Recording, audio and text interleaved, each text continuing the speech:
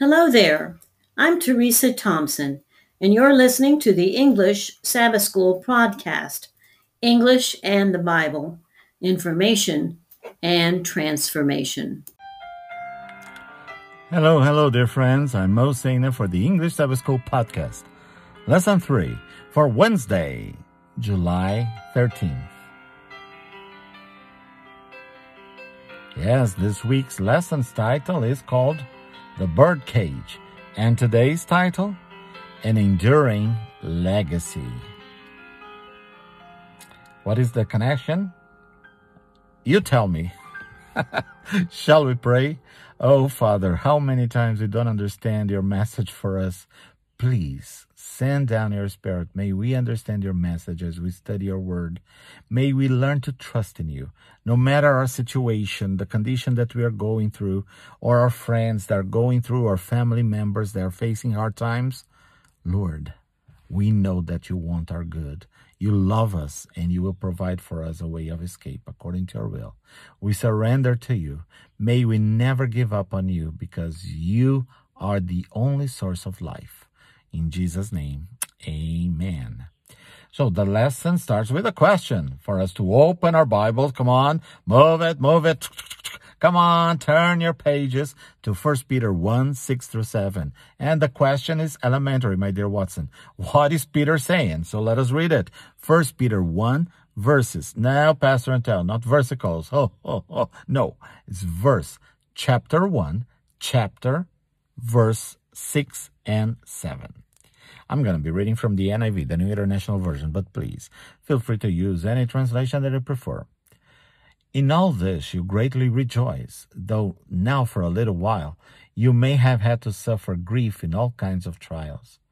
These have come so that the proven genuineness of your faith, of greater worth than gold, which perishes even though refined by fire, may result in praise, glory, and honor when Jesus Christ is revealed. So the question is, what is Peter saying? Peter was writing to people who were battling through difficulties and often felt very alone. He was writing to God's elect, exiles, scattered throughout the provinces of Pontus, Galatia, Cappadocia, Asia, and Bithynia. This is the area we know today as Western Turkey. A few verses later, Peter says that he knows that they are experiencing grief in all kinds of trials. What does Peter mean by saying that they are exiles and scattered? How might that add to their trials?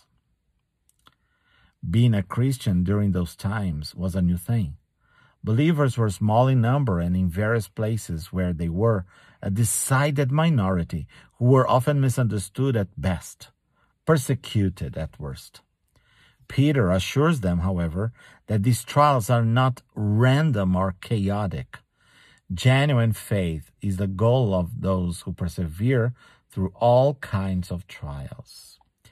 Now we are invited to read again 1 Peter 1, 6 through 9. So we expand a little bit more. I'm going to be reading from the New King James Version. I gotcha. Huh? The New King James Version. 1 Peter 1, 6 through 9. Now let us have some variety here as we are talking about the same thing all the time. So focus. 1 Peter 1, 6 through 9.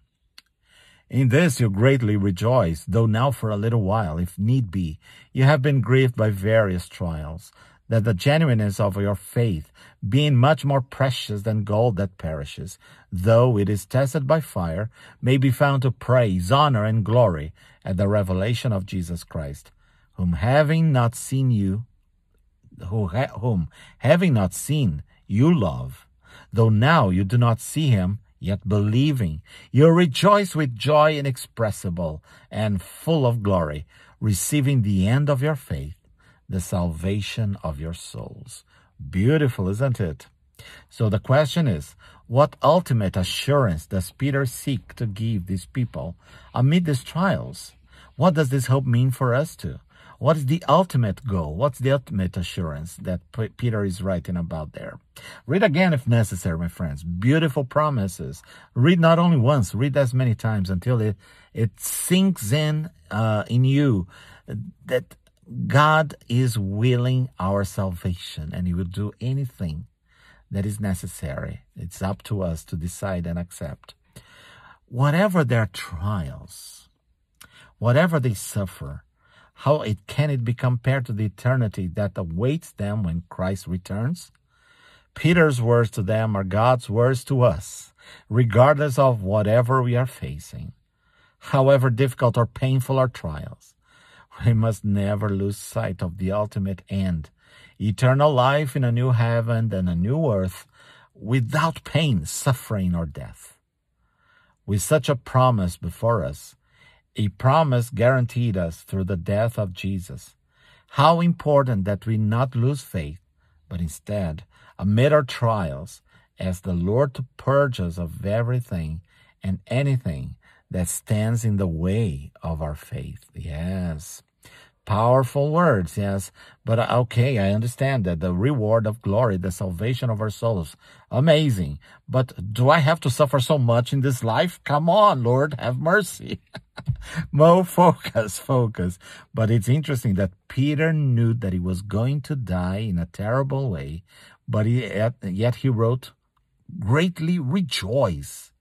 Though now for a season, if need be, ye are in heaviness through manifold temptations. Oh, Lord, my Father in heaven, you understand what we are made of. Have mercy and pity upon us. And if the trials will come, give us the strength, the grace to carry on and never let you go. In Jesus' name we thank you and praise you. Amen. Well, this is lesson 3 for Wednesday, July 13th. Yes, my friends, you can talk to us on Facebook and Instagram. Yeah, just look us up. Believes UNESP. Also, tell your friends about our podcast. Available on any podcast platform. Also on WhatsApp and Telegram. Invite them to join the groups. Yes, if you are one listening to us on WhatsApp, just share it with your friends so that they can join the group as well. Thank you, my friends, for listening, for sharing, and for praying with us and for us. Have a wonderful hump day.